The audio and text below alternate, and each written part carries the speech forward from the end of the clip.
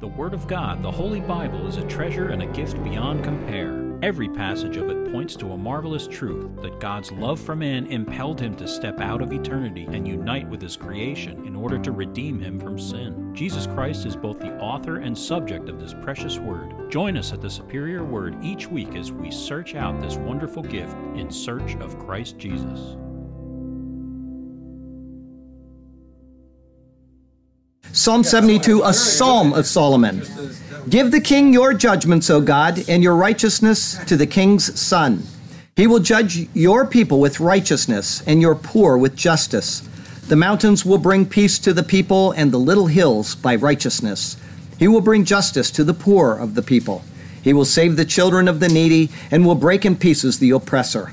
They shall fear you as long as the sun and moon endure. Throughout all generations, he shall come down like rain upon the grass before mowing, like showers that water the earth. In his days the righteous shall flourish, and abundance of peace until the moon is no more.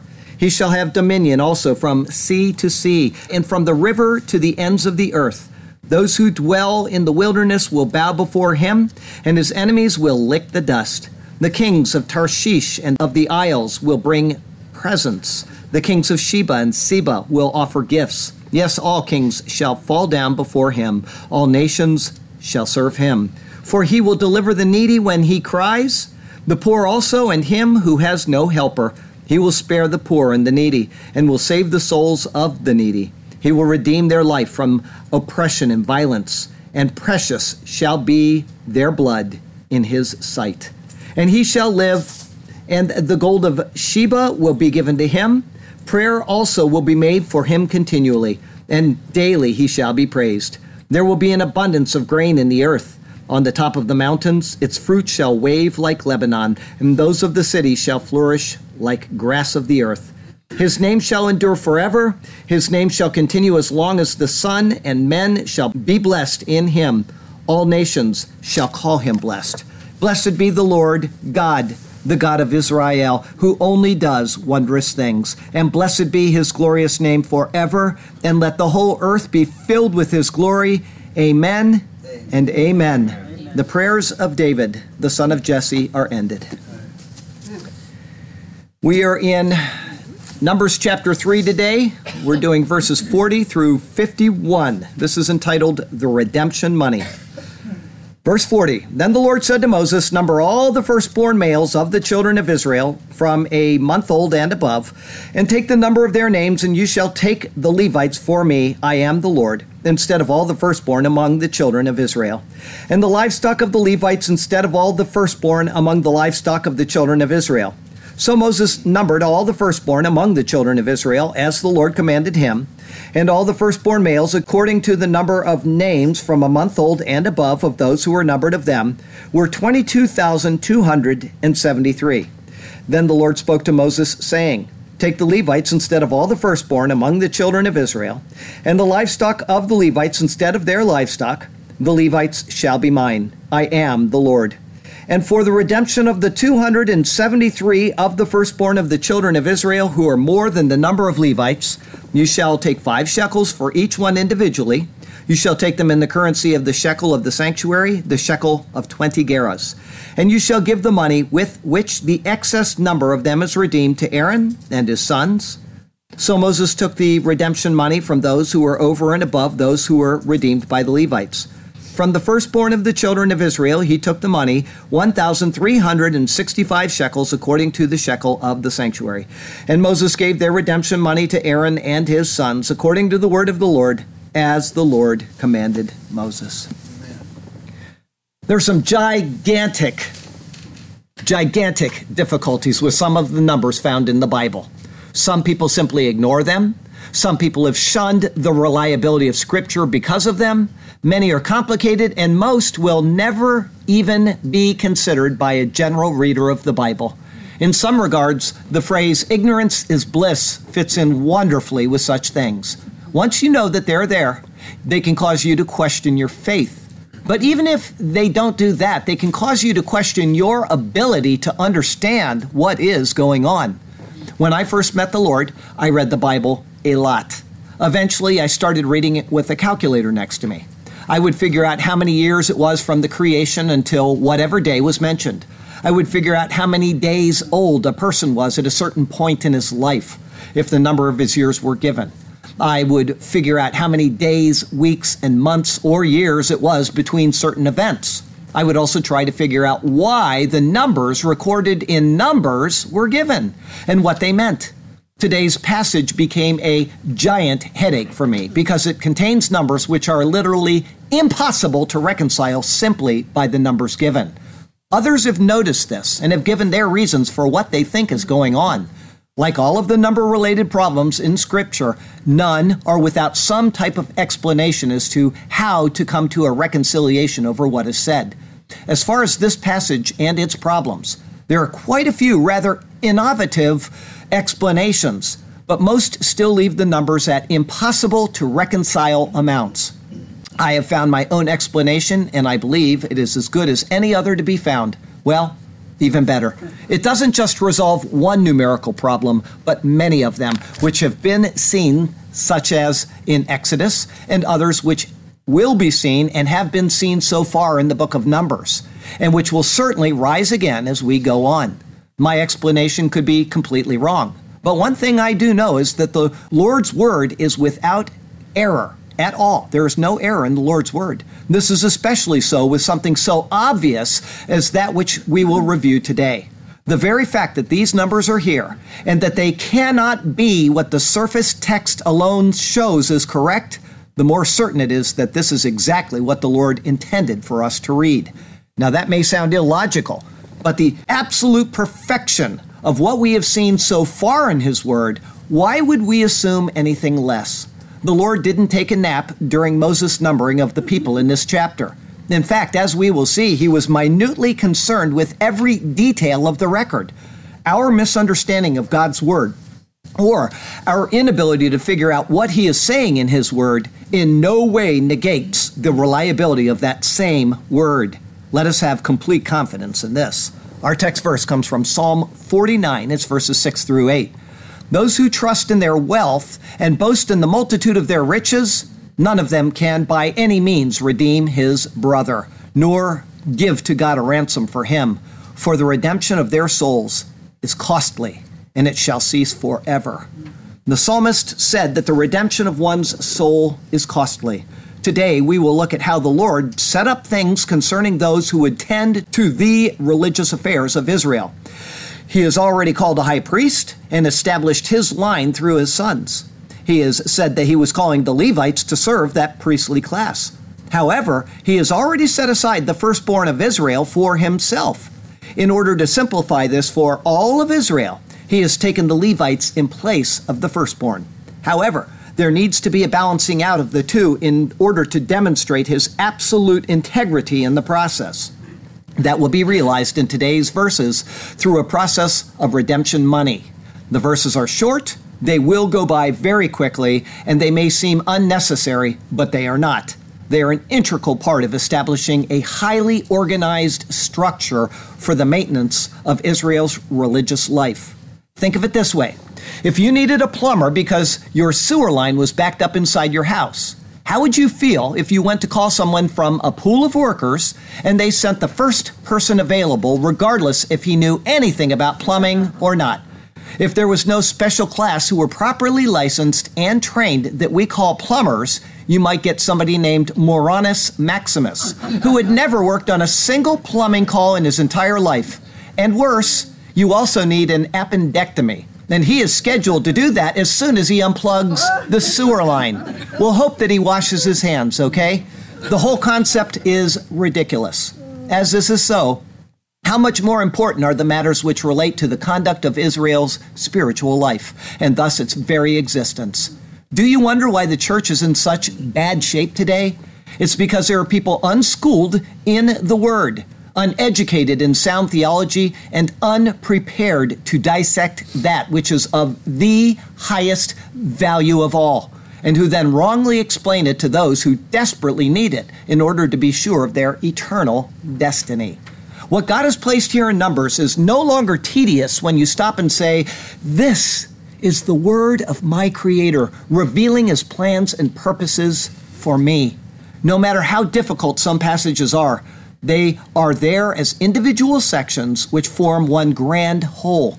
And cumulatively, they reveal an entire plan, formed before the creation and carried out slowly and methodically for us to grasp His great and tender care of us now and even into eternity itself. It's all to be found in His superior word. And so let's turn to that precious word once again. And may God speak to us through His word today. And may His glorious name ever be praised.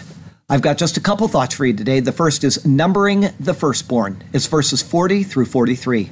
Verse 40, then the Lord said to Moses. The words, then the Lord said to Moses, are correct.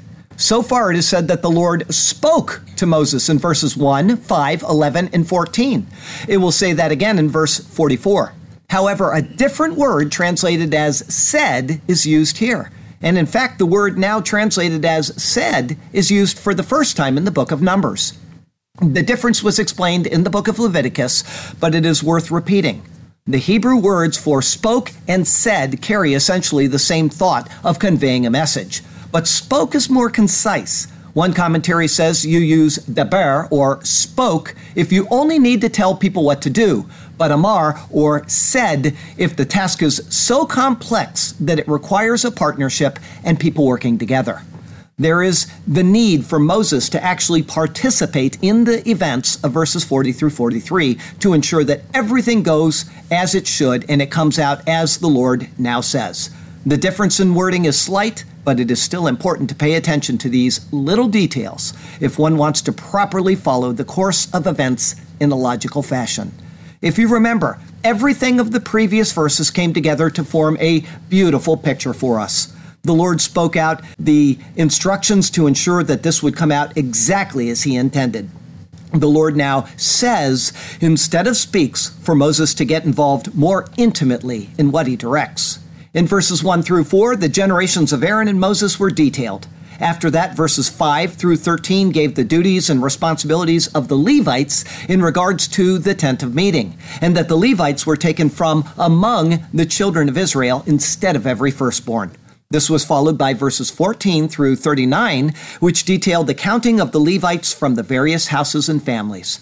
The total of that counting, which we saw last week, equaled 22,300, but which surprisingly was recorded as 22,000 in verse 39 as we closed out those verses. The explanation for that was given, and what I proposed was that the entire counting was that some of the people in the countings of the people included the mixed multitude who had come out with Israel, minus the 300 of the native-born Levites who could not be counted against the whole because the firstborn already belonged to the Lord. The idea that the mixed multitude is included in these various census takings is not one that I know of as having been suggested by other scholars, but it seems it must be so because of the impossible numbers which lie ahead when today's verses are considered. There may be another explanation which is totally overlooked concerning this, but as far as I know, nothing else which is available can sufficiently rectify the situation concerning these numbers. Verse 40 continues, number all the firstborn males of the children of Israel from a month old and above. The Lord now changes the counting of the children of Israel. In the first census of verse 1-3, the total number to be counted, apart from the tribe of Levi, was from 20 years old and above. After that, in verse 3:15, all of the Levites from a month old and above were to be counted.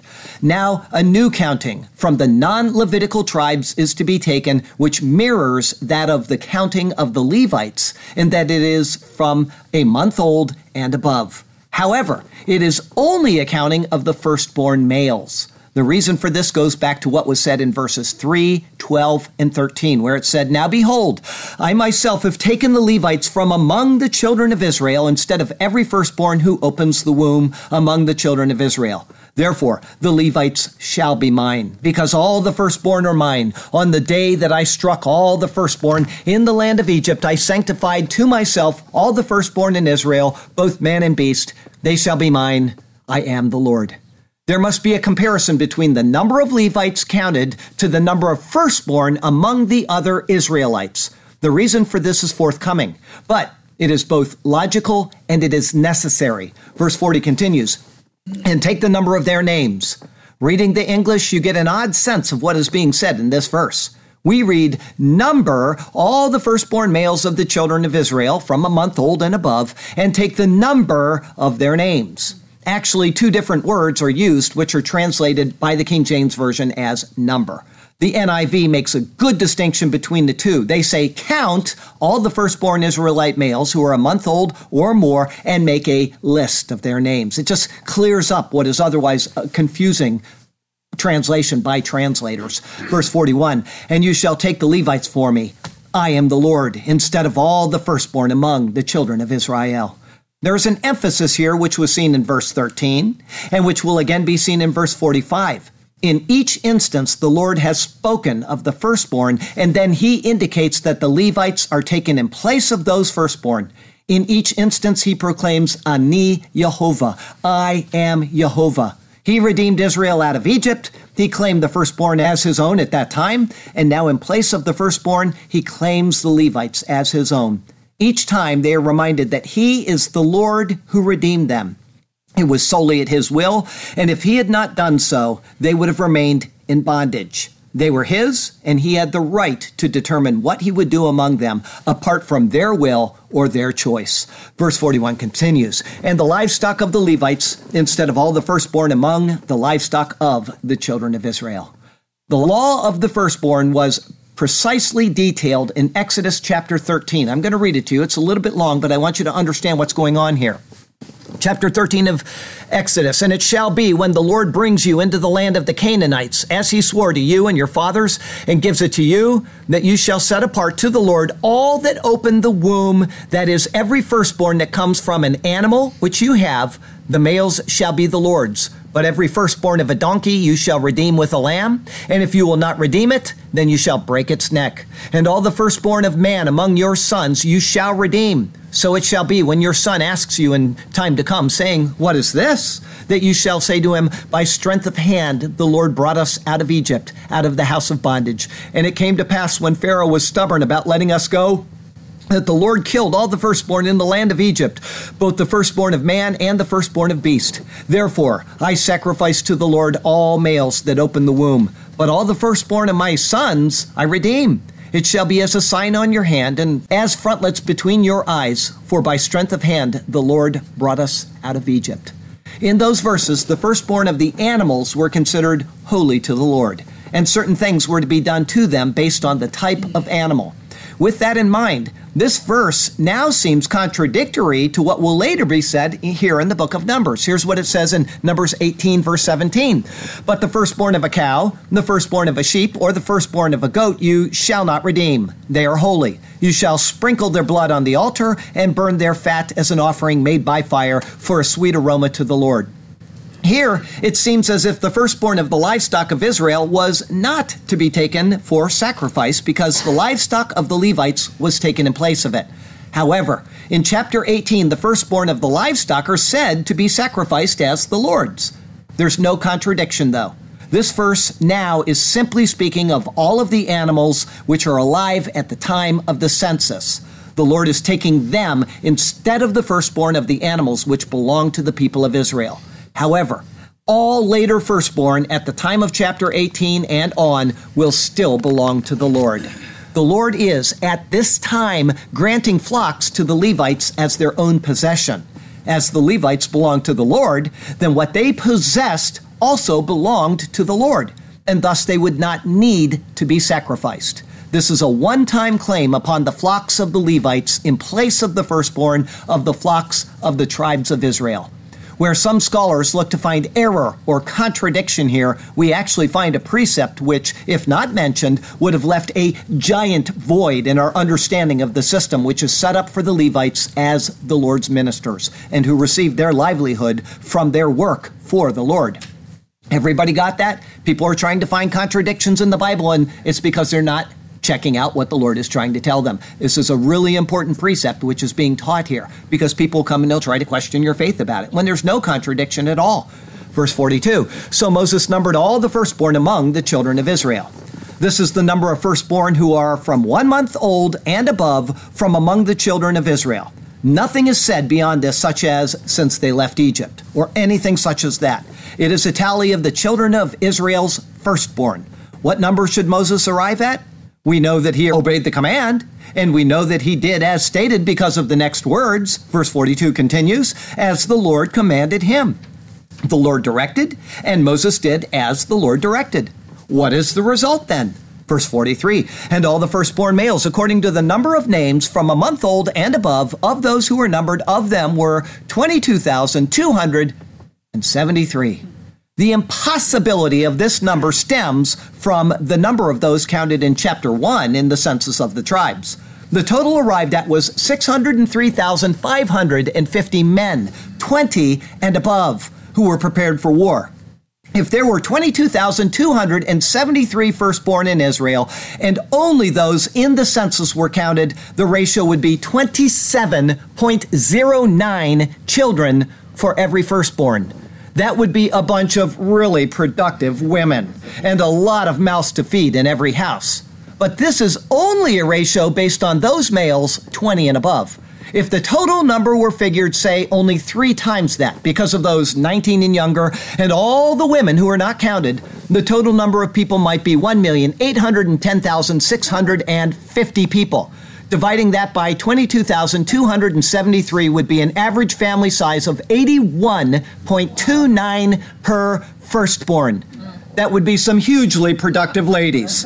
And that is still figuring a low number. The congregation would probably be closer to 3 million.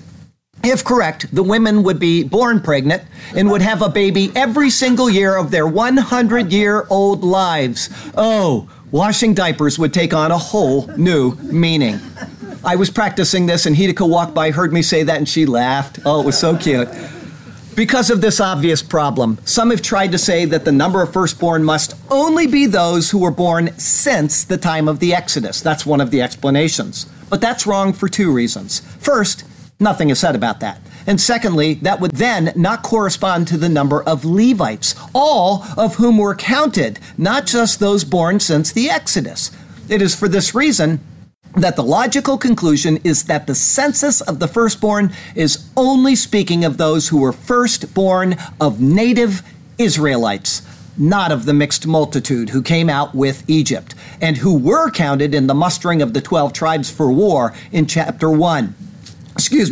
In taking this into consideration, it would reduce the number of actual Israelites down to a reasonable number for their 215-year stay in Egypt from the original 70 that were recorded. I brought that up a couple times. Scholars say, well, only 70 came down to Egypt, and now there's 3 million people leaving. That's not possible. Well, that's because it didn't happen that way. The mixed multitude is recorded as coming out with them. But guess what? As I said last week while we were taking communion, they're never mentioned again. They're not mentioned later in the wilderness wanderings. They're not mentioned as being a mixed multitude going into Canaan, and thus they were assimilated into the body of the people of Israel. It explains all of the numerical difficulties. But I got to tell you what, when I first read this, I hadn't thought of the mixed multitude at the time. And I read some commentaries, and it bothered me because I had sat there and I knew the ratio, 27.01 per family. And I said, that's not possible. And I thought, what do I do? So I emailed a Jewish guy that has a ministry, and he came back and he said, well, that discounts the productivity of Jewish women. And I said, no, that's a poor excuse there. Anyway, so after thinking about it, after reading the Bible countless times, all of a sudden it makes sense when you realize the mixed multitude are mentioned. The number coming out is impossible unless you have a mixed multitude, and then they're not mentioned going in, but they're a collective group of people. Why? Because of Exodus chapter 12, which tells you, maybe it's chapter 13, how to become a native-born Israelite. Even if you're not native-born, you participate in the Passover, you get yourself circumcised, and you are reckoned as a native-born. And that is what happened here, and it resolves these problems. Okay? Why is it important to have such an explanation?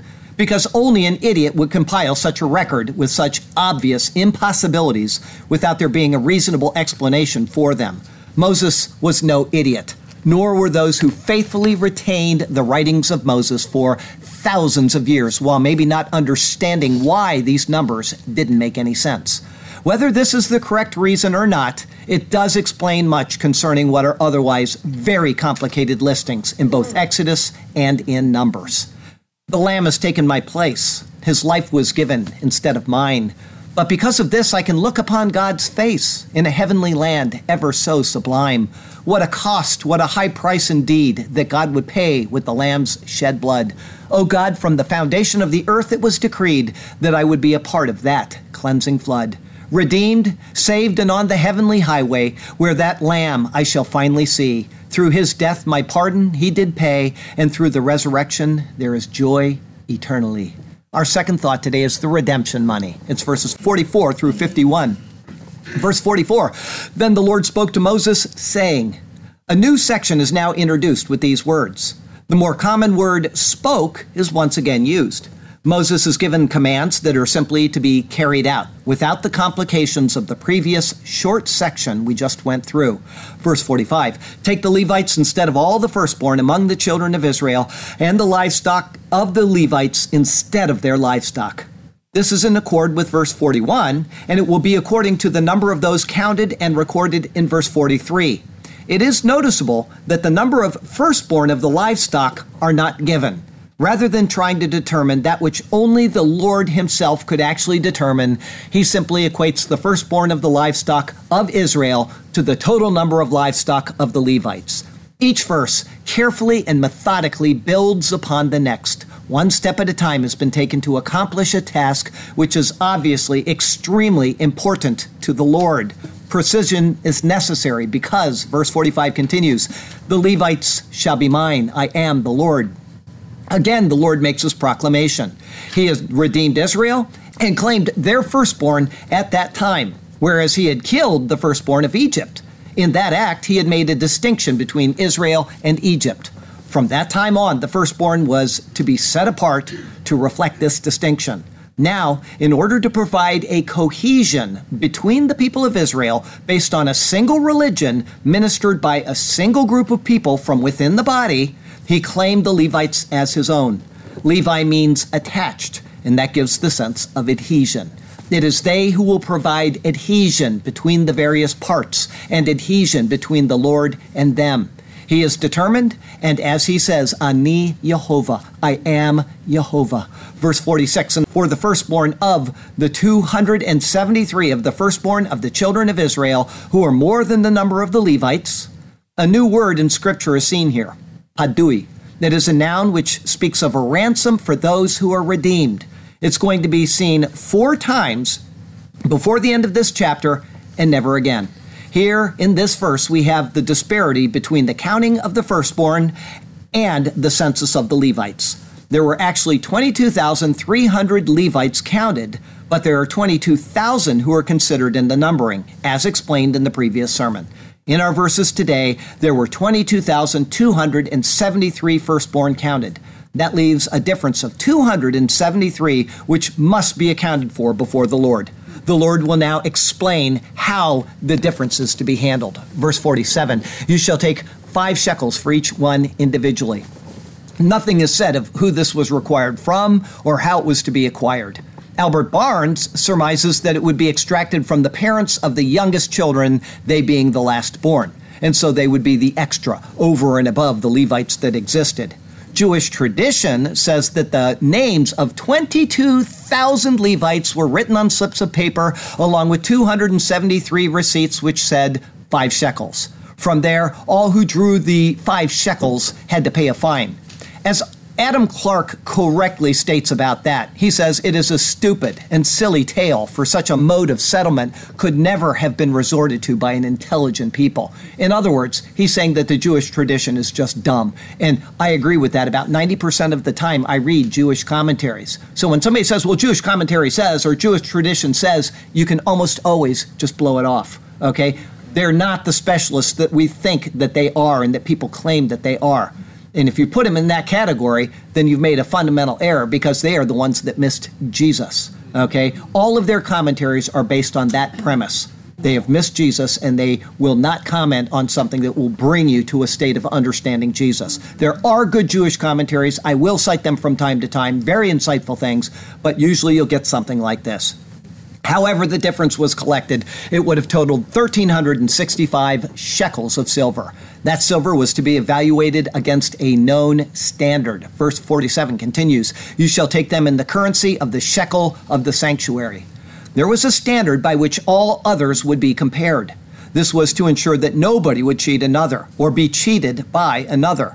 The shekel hakodesh, or the shekel of the sanctuary, or even more literally, the shekel, the holy, was that standard. And it was based on an even more precise standard. Verse 47 continues, the shekel of 20 gerahs.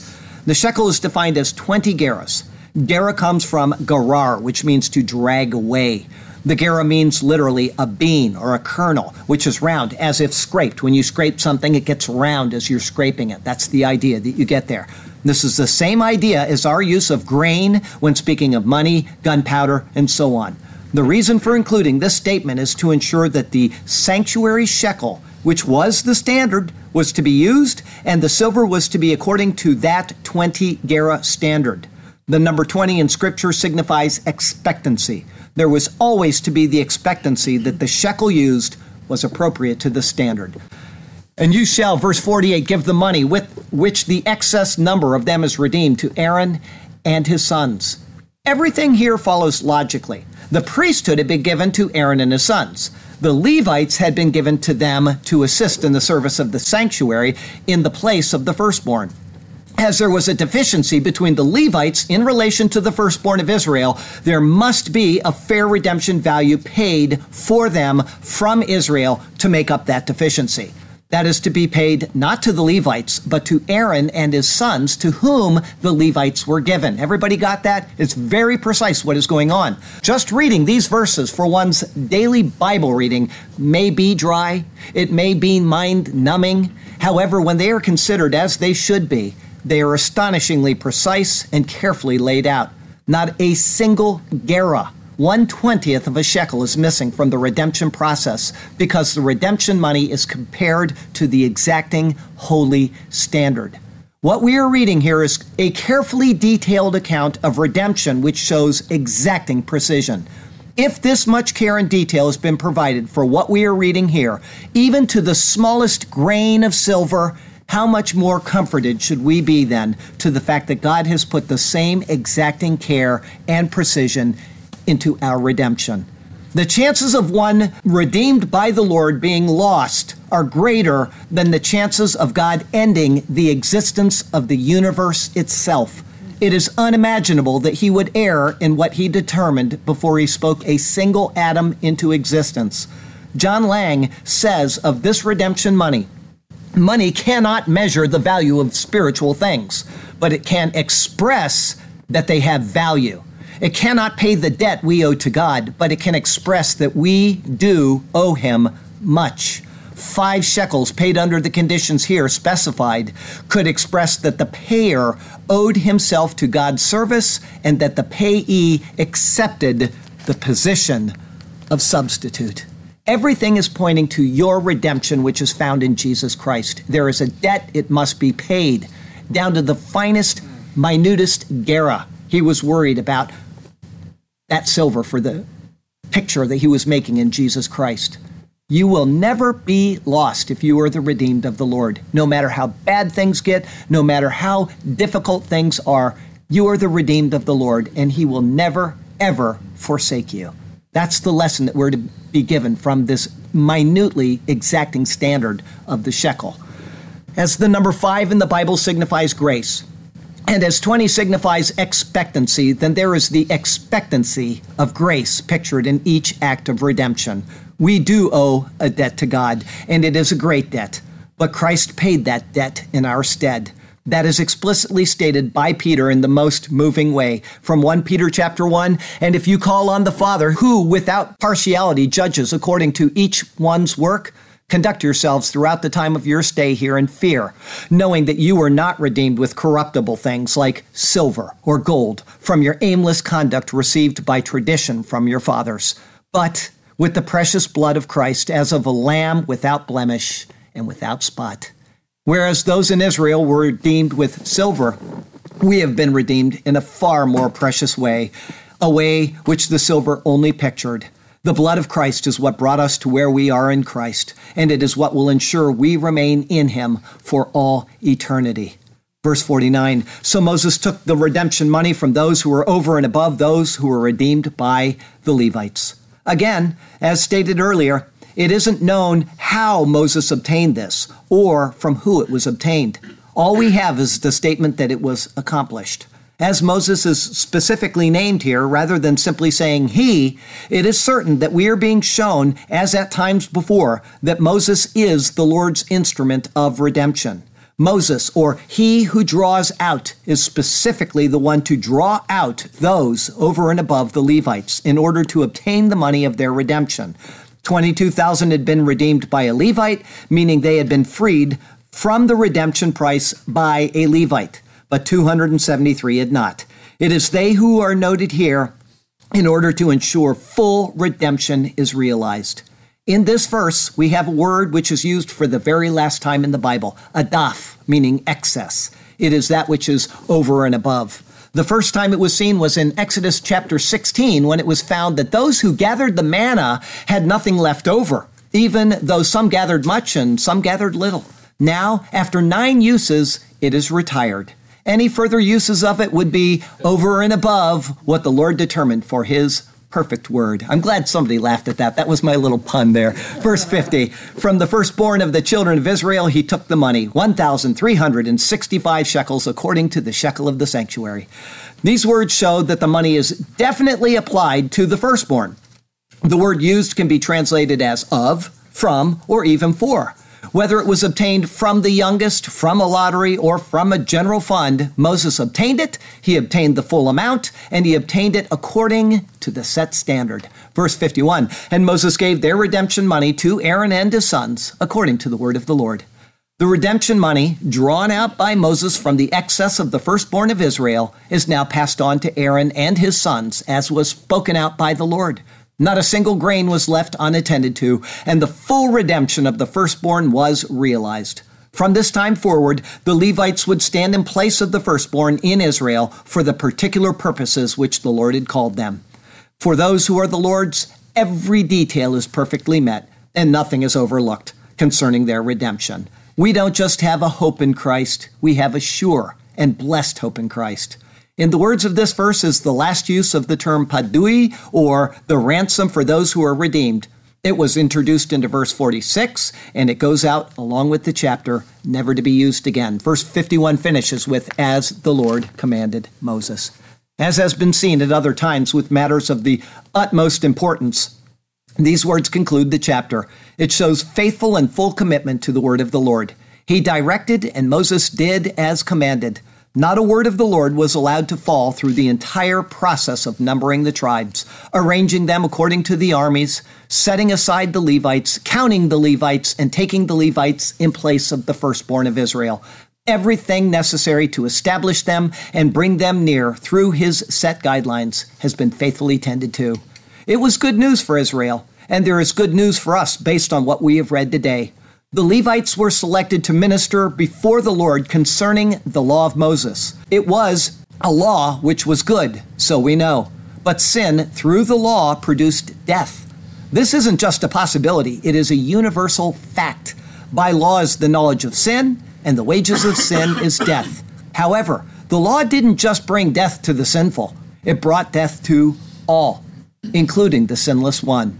Not because he sinned, but because only through his sinless death in fulfillment of the law could we be forgiven of our sins. Everybody understand the importance of what I said at the beginning of the prophecy update today? If those feasts of the Lord are not fulfilled, then what we're talking about in Christ right now means nothing. Either he is the fulfillment of the law or he is not. I feel so bad for these people that watch these stupid prophecy updates again and again and again that keep repeating these false lies. These false things about the law of Moses. It is done, people. The law truly and honestly brought death to all. However, through law has also come life, because Christ died in fulfillment of the law, not sinning under it. The law is annulled through him. And because he died without sin, he rose again. With the law annulled through him, he can no longer die. For those who accept this premise and who by faith receive the work of the Lord, we are imputed the righteousness of Christ. In God's eyes, it is as if we have perfectly lived out this same law that once brought death. As you can see, though the Levites ministered under a law which brought death to us because of sin's power, they also ministered under a law which, when properly understood and rightly lived out, would destroy the exact same power of sin leading to death. The selection of the Levites to minister before the Lord is that important. Their ministrations kept the gears functioning properly until Christ would come and accomplish his marvelous work for us. Let us remember this as we read the Bible. Everything written is so penned to lead us to him, our glorious Jesus. Okay, it was a lot of difficult verses getting through chapters 1 through 3, wasn't it? But every single detail of that is there for a specific purpose. You saw all of the things that we talked about and all of the pictures of Christ. You saw how they were laid out last week in the form of a cross. We saw the redemption of the people after the taking of the Levites. Every single thing is logically being built up one upon another. Now, the reason why this is important, and I think I said this previously to you, or I may have said it during a Bible class, is that a lot of people will start reading the book of Numbers. They've gotten through Genesis, which is always great. I mean, it's got stories and it's just interesting. And then you get to Exodus, and it's got the same things. It's got all kinds of fun stuff there, and then it starts to get a little dry because he repeats everything. And you think, why is he repeating? He said, build a tabernacle. He gives all this minute instruction, and then turns around and says that now they got it and they did all of this stuff. And it just keeps repeating. You think, why is he doing that? Well, that's okay. I'll go on. It'll be exciting like Genesis in a minute. And they get to Leviticus and their eyes start blurring over, but they say, well, I'll keep reading. Some people quit in Leviticus. I had an old boss that did, and I don't think she's ever picked up since then. But then you get to Numbers, and now you're in a third book where things are really tedious. And you get up to Numbers chapter 7, which I mentioned last week, and you quit reading. When, in fact, every single detail that we are looking at here in the book of Numbers, every detail of it is very important, even down to the minutest gerah of a shekel. It's picturing something else. It's picturing God's love for the people of the world in our redemption, in our salvation, in our future glorification. It's all there. So when you get to these chapters and verses in the future, I hope that you'll say, this really has purpose. It really means something, okay? And if you just get to the point where I say, I just can't read right now, do what I said earlier in the sermon, because I do this a lot. When I read the Bible at night, I'll stop and I'll say, this is the word of the Creator. The one who created me gave us this word. And I readjust myself because of that, thinking that he gave me this word. It's not just something that's written, it's that he gave this to me. And all of a sudden, my Bible reading becomes important again, okay? Have that attitude. And call on Jesus. I kind of gave a salvation call these last couple paragraphs, but the ultimate point of our being here in church is to get people to understand that they need Jesus Christ, that he is the fix to the sin problem. And without calling on him, you will not be in God's presence. You'll be going to a different place. So please call on Jesus Christ. Our closing verse comes from Ephesians chapter 1. It's verses 7 through 10. In him we have redemption through his blood, the forgiveness of sins, according to the riches of his grace. You can see that the silver pictures the blood of Christ, the redemption in his blood, which he made to abound toward us in all wisdom and prudence, having made known to us the mystery of his will, according to his good pleasure, which he purposed in himself, that in the dispensation of the fullness of the times he might gather together in one all things in Christ, both which are in heaven and which are on earth, in him. The redemption that we saw today is a picture of the redemption that we realize in Jesus Christ. Next week is Numbers 4, 1 through 20. What we should always direct our eyes toward, the holiness of the Lord. That'll be our 7th number sermon. The Lord has you exactly where he wants you. He has a good plan and a purpose for you. It may seem at times as if you are lost in a desert, wandering aimlessly. I was talking to somebody just about 30, 40 minutes ago about being in a desert and walking aimlessly. And it may seem that way, but the Lord is there, carefully leading you to the land of promise. So follow him and trust him, and he will do marvelous things for you and through you, okay? Here we go. poem called The Levites Shall Be Mine. Then the Lord said to Moses, number all the firstborn males of the children of Israel, from a month old and above, and take the number of their names. So to you I tell. And you shall take the Levites for me, I am the Lord, instead of all the firstborn among the children of Israel, and the livestock of the Levites instead of all the firstborn among the livestock of the children of Israel as well. So Moses numbered all the firstborn among the children of Israel, as the Lord commanded him, as the Lord to him did tell. And all the firstborn males, according to the number of names, from a month old and above, so we see, of those who are numbered of them, were 22,273. Then the Lord spoke to Moses, saying, these are the words he was then relaying. Take the Levites instead of all the firstborn among the children of Israel, and the livestock of the Levites instead of their livestock. The Levites shall be mine. I am the Lord, so to you I do tell. And for the redemption of the 273 of the firstborn of the children of Israel, who are more than the number of the Levites, you shall do as I now tell. You shall take 5 shekels for each one individually. You shall take them in the currency of the shekel of the sanctuary, the shekels of 20 gerahs, as directed by me. And you shall give the money with which the excess number of them is redeemed to Aaron and his sons. This is appropriate, as I have so deemed. So Moses took the redemption money from those who were over and above those who were redeemed by the Levites. So he took it from those thereof.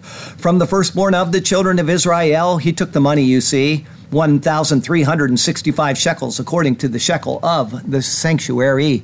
And Moses gave their redemption money to Aaron and his sons, as the Lord did say, according to the word of the Lord, as the Lord commanded Moses that day.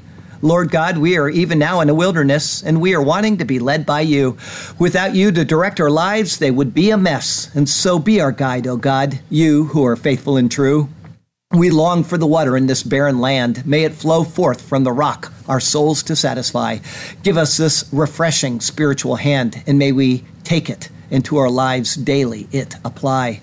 And we shall be content and satisfied in you alone. We will follow you as we sing our songs of praise. Hallelujah to you, to us your path you have shown. Hallelujah, we shall sing to you for all of our days. Hallelujah and amen. Heavenly Father, thank you so much for the chance to come into your presence and to lift up the people that are in need of being lifted up. And we certainly have Darla on our mind today. She's having real difficulties with her hip, and we know that you can heal her if it's your will.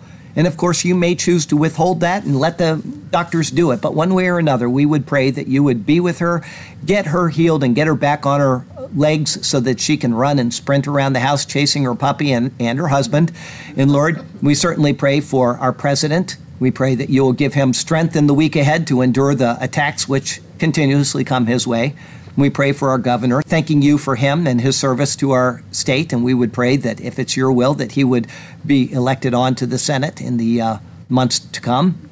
And Lord, we just commit the Lord's Supper to you, knowing that we're unworthy to take it, but you've offered it to us because you are a loving God, and you sent your Son to take our place in this process of redemption. He died so that we could be redeemed. And so, Lord, we do commit this to you, and we remember his work when we take it. And we pray this in Jesus' name. Amen.